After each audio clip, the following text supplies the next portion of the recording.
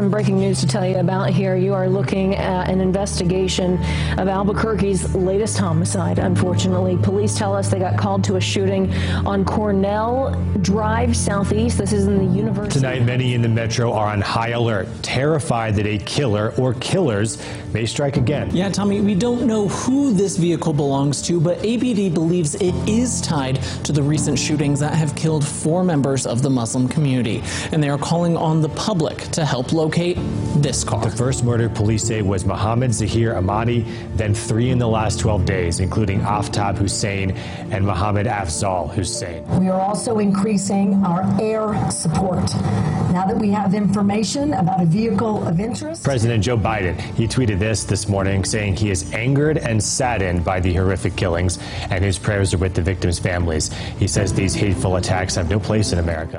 We arrested 51-year-old Mohammed Saeed and charged him for the murder of 2 Muslim men in our community. The story we brought you as breaking news yesterday, and this afternoon, Mohammed Saeed will make his first court appearance on murder charges. And this is Saeed's latest mugshot, charged with the murder of Aftab Hussein on July 26th and the murder of Mohammed Afzal Hussein on August 1st. Police say Saeed is their primary suspect in the other murders of Naeem Hussein and Mohammed Zahir Ahmadi, but he's just not charged in those cases yet. I'm Damian Willis, and this is the Reporter's Notebook from the Las Cruces Sun-News, a podcast in which we attempt to pull back the curtain on our reporting process while diving deeper into some of the biggest stories of the week.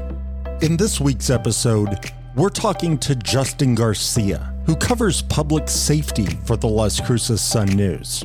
Justin recently traveled to Albuquerque in the wake of the killings of several Muslim men, which set the entire community on edge. Muslims in Albuquerque were fearful of an Islamophobic serial killer after 4 people were murdered over the span of several months. But the reality of what happened was much more complicated and harder to comprehend. On August 9th, police arrested 51-year-old Mohammed Syed, a Muslim and known community member. Syed was charged in 2 killings, and authorities say they're gathering evidence to charge him in the 2 others. Theories abound about the alleged killer's motivations. None have yet been confirmed. The married father of 6 has denied involvement in the killings. Albuquerque police say an interpersonal conflict may have led to the shootings and said the suspect appeared to know several of the victims. Authorities were examining whether he may have been motivated by religious zeal, such as the political and religious divides between Sunni and Shiite Muslims that underlie modern conflict in the Middle East. But those in the community have rejected such divides and refused to be defined by them. Now, the community is working to move forward, both with grieving over the deaths and processing why a member of their community could have done this. Justin was kind enough to join us this week to discuss what he learned during his time in Albuquerque. First, Justin, thanks for taking the time to talk to us today.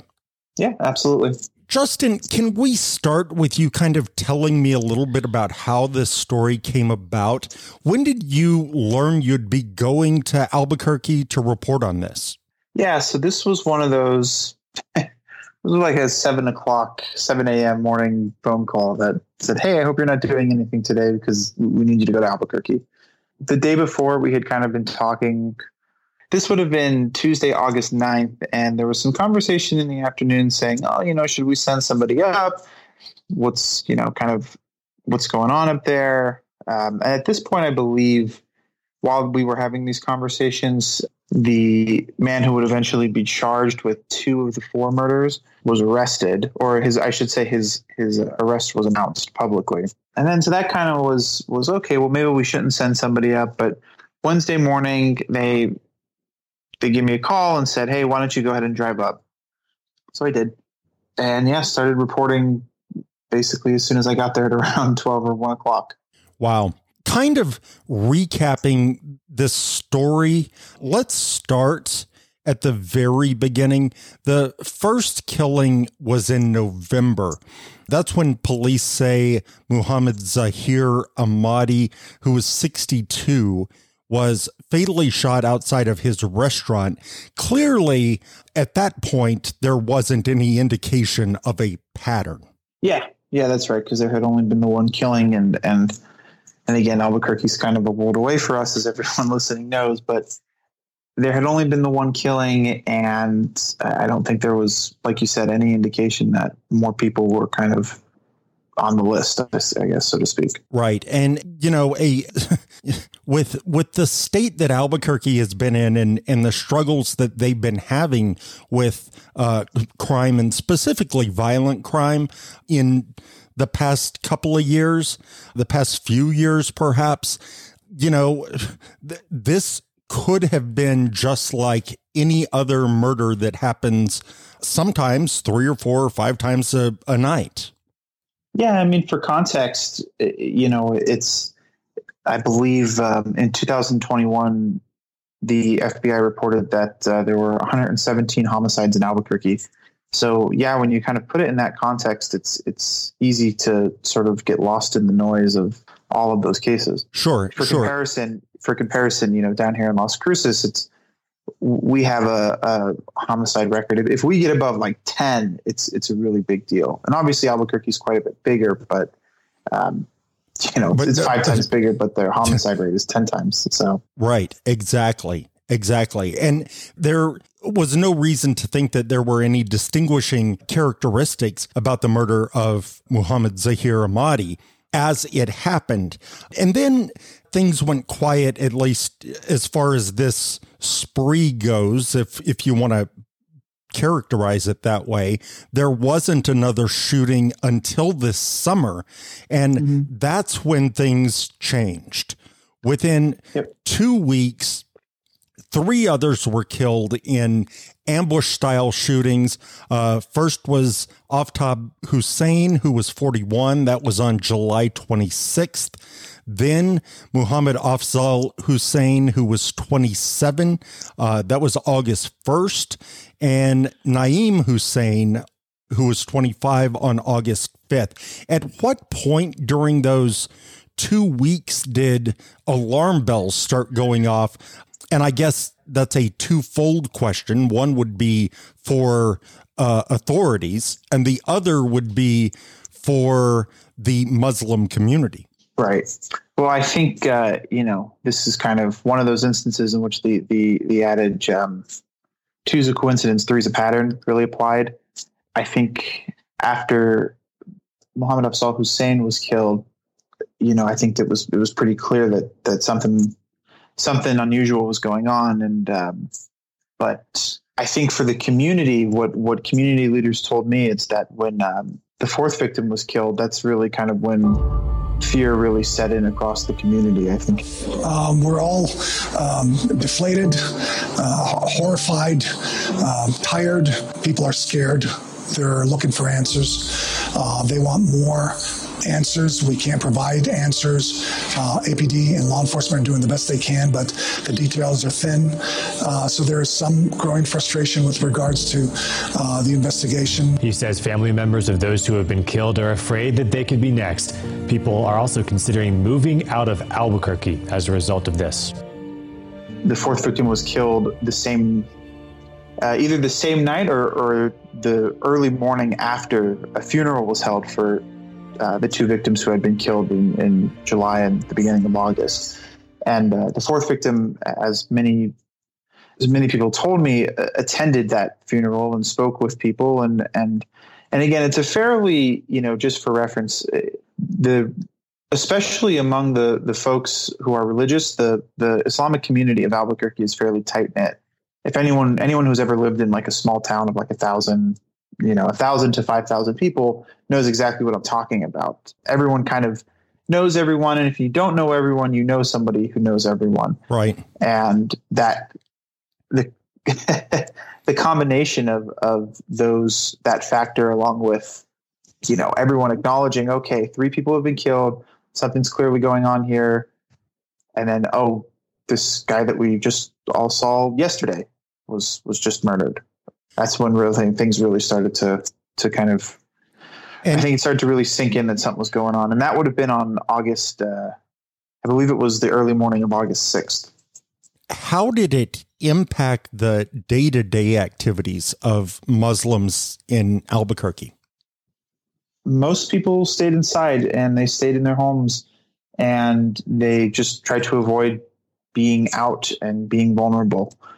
Obviously, you know, some people still went to work and still sent their kids to school, but for many, many people that we talked to, many people just didn't do that. They kept their kids home from school. They stayed inside, did everything they could to just avoid being out in the open. And what did that mean for, going to the mosque and practicing their faith? Well, so, in a similar way that kind of the main traditions around prayer in most Christian religions occur on Sunday, in most Islamic religions, that occurs on Friday. So when that fear really set in, that would have been Saturday morning and stretching into, August 6th, 7th, 8th, 9th, and then a little bit into the 10th. When the arrest was made. Right, when the arrest was made. And so that kind of, I think, kind of beginning the week with that sort of fear. And then by the end of the week, several imams that we talked to said that people had kind of started to let out a sigh of relief by the time Friday prayer came around on August 12th. Right. And that's also kind of when the healing begins. And we'll certainly get to that later. Police received multiple tips about the suspect and a vehicle that authorities say was spotted driving from one of the shootings. Muhammad Syed, who is a native of Afghanistan, police say he immigrated to the U.S. about 5 years ago. He was taken into custody August 8th after a traffic stop near Santa Rosa, more than 100 miles away from his southeast Albuquerque home. At the time, I believe he said he was trying to flee the violence, the targeted violence in Albuquerque, and wanted to move his family to Houston. I would imagine that word of his arrest traveled fast through the Muslim community. What was the response? Well, yeah, like you said, I mean, word traveled fast, not just across the Islamic community, but really across the entire kind of Albuquerque community and everyone else across the country who I think was paying attention to this. Sure, it was very much national news. Yeah, at that point, absolutely. It was so national, and this is rare for New Mexico. It was so national news that the Washington Post and the New York Times did push notifications about Albuquerque, which is not common. But I think the community, from what people told me, the community was relieved. I think it was very up to that point. There was this question of whether or not there were some serious questions about whether or not this was a hate crime or this was targeting people for their faith, because you looked at the set of victims. It was all men who were from a pretty wide range of backgrounds and ethnicities, but all who had practiced Islam in Albuquerque and were kind of lived in the same kind of general area of Albuquerque, which is, for those not familiar, the kind of southeast portion near and around the university is often sort of where folks from across the country and the world tend to find themselves when they're in Albuquerque. Sure. And it's very, having lived in Albuquerque for 5 years or so, it's very diverse because you've got so much of the university personnel, the students, both Americans and international students, professors of all different backgrounds living side by side. And it's also not in my personal experience, not a particularly high crime area. There's generally a feeling of safety, except for one particular Smith's I can think of. No one's going to get that. No, only the Albuquerque listeners will get that joke. It's on Yale. Stay away. I digress. But it really is like it's an interesting neighborhood and a very diverse neighborhood. And if I had to pick a spot on Central to be hanging out, that would be high atop the list. Yeah. I mean, it's a, I'm speaking from personal experience here. It's where I went to college. I lived there for a while. As did I.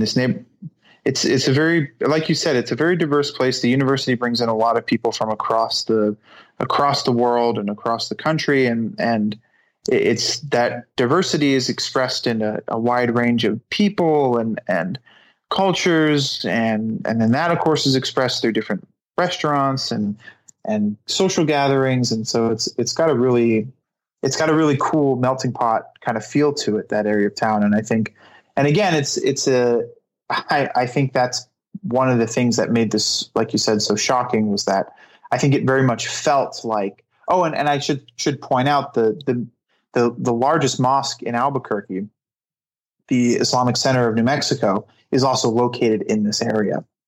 And that's right. I think it really, especially for folks in that part of town, I think it really felt like a attack on what makes that part of town and Albuquerque more generally very beautiful and very interesting. Right. Of course, in reality, what police believe is that it wasn't so much of a hate crime necessarily as it was something more personal, that the defendant had a variety of interpersonal conflicts with each of these men or believed he had conflicts with these men. There's some question about whether or not he knew some of them or what the deal is, but the motive is still very much up in the air. Yeah.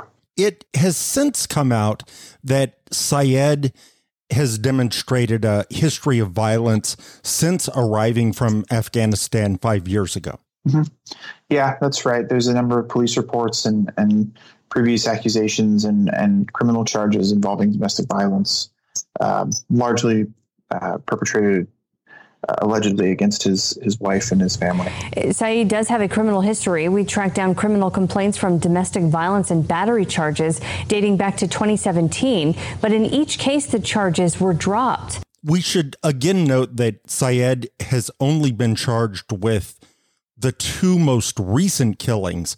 Since his arrest, an Albuquerque judge has ordered him to be held without bail until trial. So amid a wave of homicide cases in the Duke City, this man is tied to 4 of the most high-profile ones that caught national attention. Today, a judge decided to keep Mohammed Syed in jail until his trial. These homicides have traumatized Albuquerque's Muslim community, and Syed is only charged with 2 homicides, but police still suspect he's linked to 2 others. Tell us about the time you spent in Albuquerque and what you learned while you were there. Yeah, so it was definitely a really interesting experience.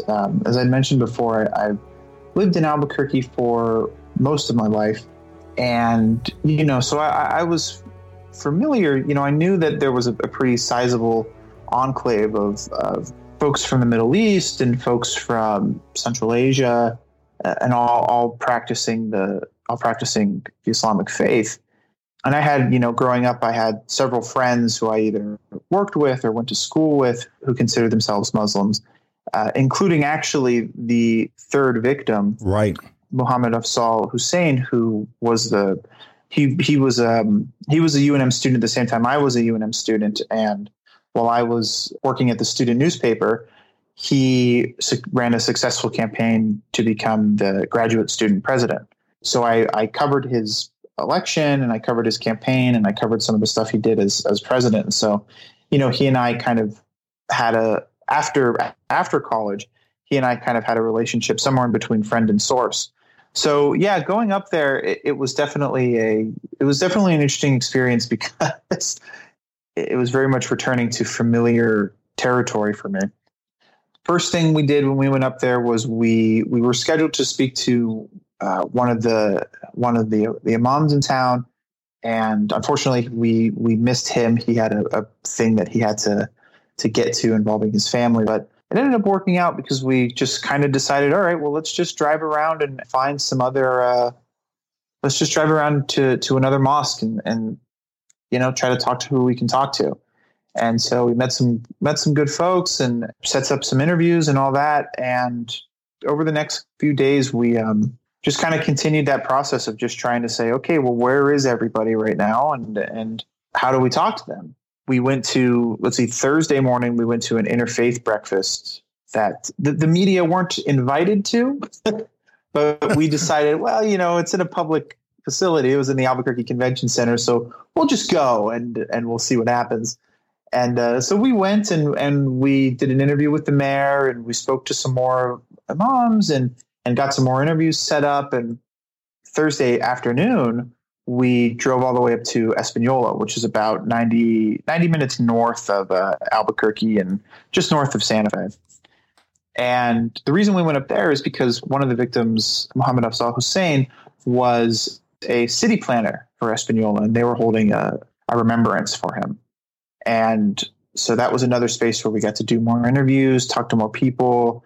We got to talk to Afzal's brother, who's been very vocal throughout this whole process. And yeah, it was it was a very beautiful ceremony. It was really kind of, I think in these kind of extremely senseless tragedies, one of the things that brings a lot of comfort and meaning is to see people sort of still be willing to gather and celebrate a person's life, even in the instance in which I think everyone agrees that Mohammed Afzal was really a rising star in not only his community, but in New Mexico.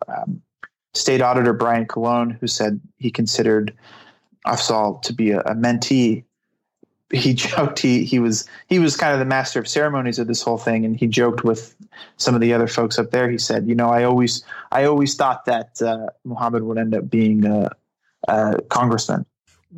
And I, my experience is that I could see it, that he was one of those guys who definitely has he puts his mind to something, and he didn't never let go of it. Having covered his campaign in college. And he never actually got a chance to move up to Espanola, right? Yeah, that's right. He was in the process of finding a place, and Brian Colon talked about him, finding a nice little spot on the river up there, and wanting to kind of host gatherings between different people and stuff.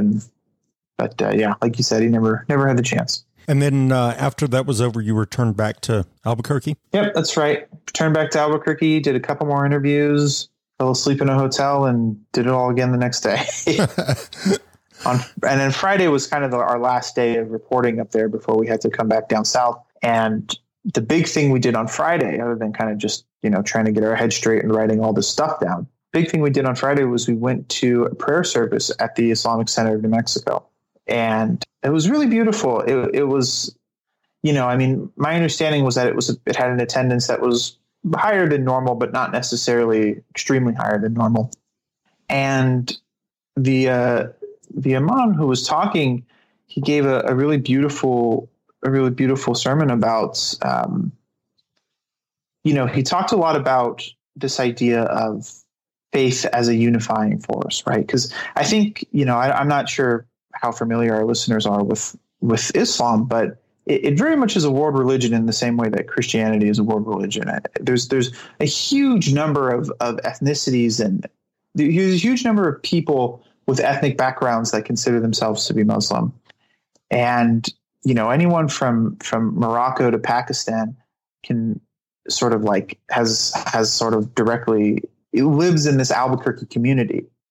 And it's not really, there's not necessarily sort of there are pluralities of different ethnic groups, but for the most part, it's hugely diverse, right? There are folks from Bangladesh, there are folks from Pakistan, there are folks from Afghanistan, there are folks from Egypt, there are folks from Iraq, there are folks from Turkey and Morocco and Libya, just like a huge ethnically diverse diaspora. And the Imam talked a lot about this idea of unity over uniformity. And that's a direct quote from him. And I don't know, it was a very nice way to sort of tie up, at least, from my perspective in my reporting, I thought it was a very beautiful way to tie up the whole experience. So, we talk, if anyone who pays attention to kind of international politics, you hear about this concept of the Sunni Shia divide.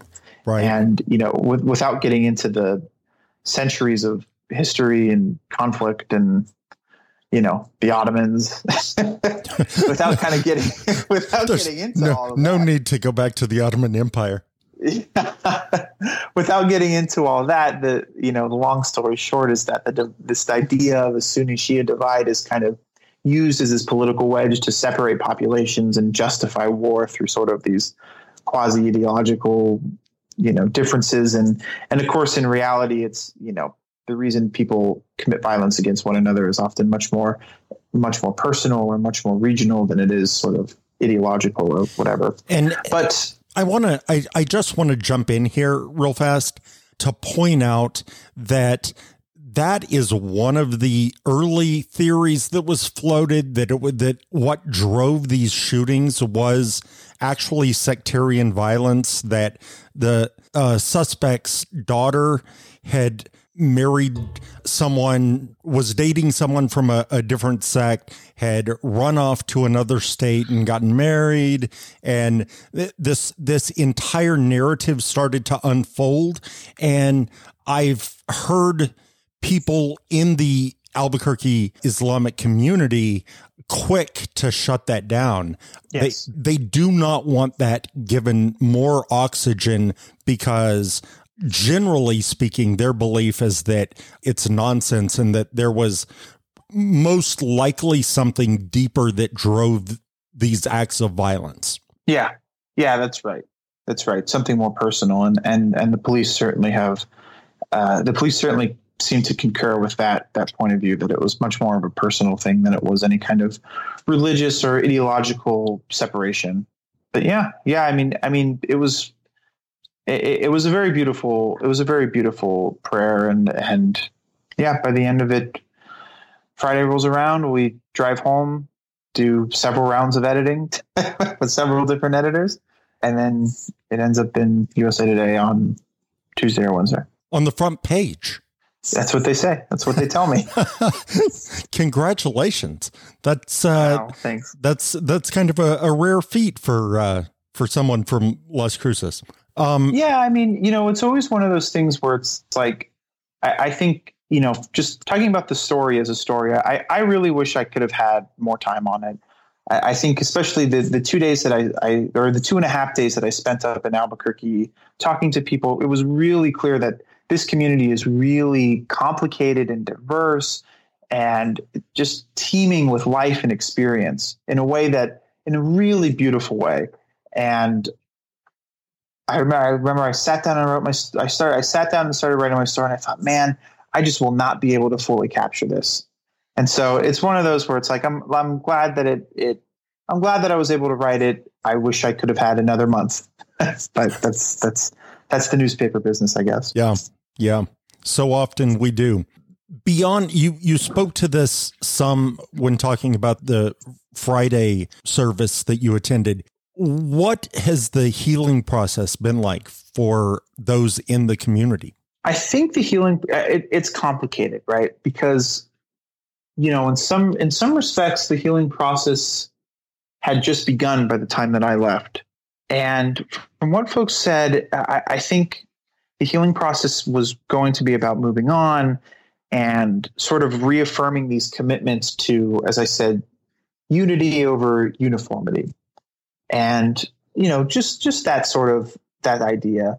I think for a lot of people, there was, as we talked about before, because there was so much uncertainty at the start of this thing, and because, we do live in a world where people commit acts of racist violence on a far more regular basis than I think anyone would be comfortable with. I think that really shook people to their core. And then to sort of find out that actually in this case it was something very different, I think was, it's one of those, like, I don't know. It's one of those things. I'm not a sociologist or a psychologist, so I can't really speak on what that means for people, but I know it was probably impactful. And I know that it probably is something that for many people they'll think about for a long time. One of the questions I tried to ask a lot was do you, either leader of the community or member of this community, do you feel like this experience was a critical juncture? And every single time I asked that question, the person said yes, that they thought there was a time before this happened and there was a time after this happened. So, we'll see what that means for folks in that community in the near and distant future. But one of the things that the faith leaders and city leaders wanted to impress on me as I asked them was that they all felt that that one positive from this was that the Islamic community and the city of Albuquerque as an institution had grown closer and had grown tighter. Right. And the imams particularly worked so closely throughout the spree with the mayor's office, with District Attorney Raul Torres's office, Chief Harold Medina. They were in constant communication, and I can see how this could build community relations moving forward in a very beneficial way. Yeah, because like you said, it establishes those lines of communication, it builds rapport, does all the things. So that seems to be something that people were a silver lining, so to speak. One thing we haven't mentioned is that Muhammad Syed's 21-year-old son, Shaheen Syed, has been arrested on federal firearms charges for allegedly providing a false address on a form when purchasing a gun last year. This document federal prosecutors filed was a motion to keep Shaheen Syed, who also goes by Maiwand, in jail ahead of his trial. Now, we know he's already locked up right now for lying about his address while buying a gun. Prosecutors argue he's a danger to the community and needs to stay behind bars. Now, in this motion, they said that he's a serial liar who could easily flee the country and has a propensity for violence. He is also being held pending trial and is being investigated for having been more involved in these shootings. Yeah, that's right. That's one of the many threads here that continues to be kind of pulled at and explored. And I think, as I understand it, just from the news coverage that I've seen and read, is police are looking really closely at his cell phone data, particularly at the time of the shootings, to kind of see where he was during those shootings and if it coincides with his father's location. Court documents cite cell phone tower data from that day and time that shows Muhammad and Shaheen made quick calls to each other immediately before and after the shooting. It says, quote, "There appears to be no logical reason for the defendant to have just happened to have been in the vicinity of the murder scene so shortly after Mr. Hussein was murdered." What do you want to add, Justin, that we haven't already talked about? I just think it's this really interesting piece about Albuquerque. Albuquerque is by no means a perfect city, and I don't know anyone outside of government who would say that.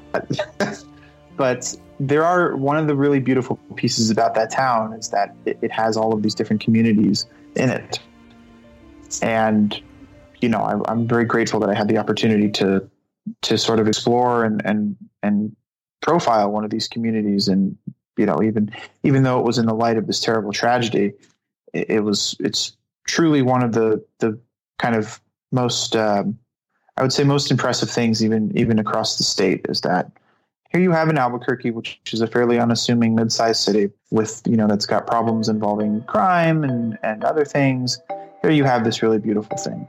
I hope that people have a chance to experience that space in a similar way that I did, and approach it with tolerance and understanding, because it's a very rewarding experience. And I think you were able to share that beauty, the beauty of this community, with a national audience, which, there's a lot of value in that. Yeah, thanks. I hope so too. I hope that people picked up on that. Justin, thank you as always for your time today. Yeah, of course. Thanks for having me. Thank you so much for listening to this episode of The Reporter's Notebook. We also have a newsletter sharing reporters' stories about how we report stories. You can find all of our stories and the rest of our reporting in the Las Cruces Sun News. A huge thanks goes out to Justin for joining us this week. You can read Justin's reporting in the Las Cruces Sun News. Also, you can find this podcast on Apple Podcasts, Spotify, Amazon Music, and many of the places you find your favorite podcasts. This has been the Reporter's Notebook from the Las Cruces Sun News. I'm your host, Damian Willis. This week's podcast was written and produced by me. Thanks to KOB4 in Albuquerque for the additional audio heard in this episode. You can also find all our local reporting brought to you daily by reporters who live and work in Las Cruces at www.lcsun-news.com. For all of us at the Sun News, thank you for the privilege of your time.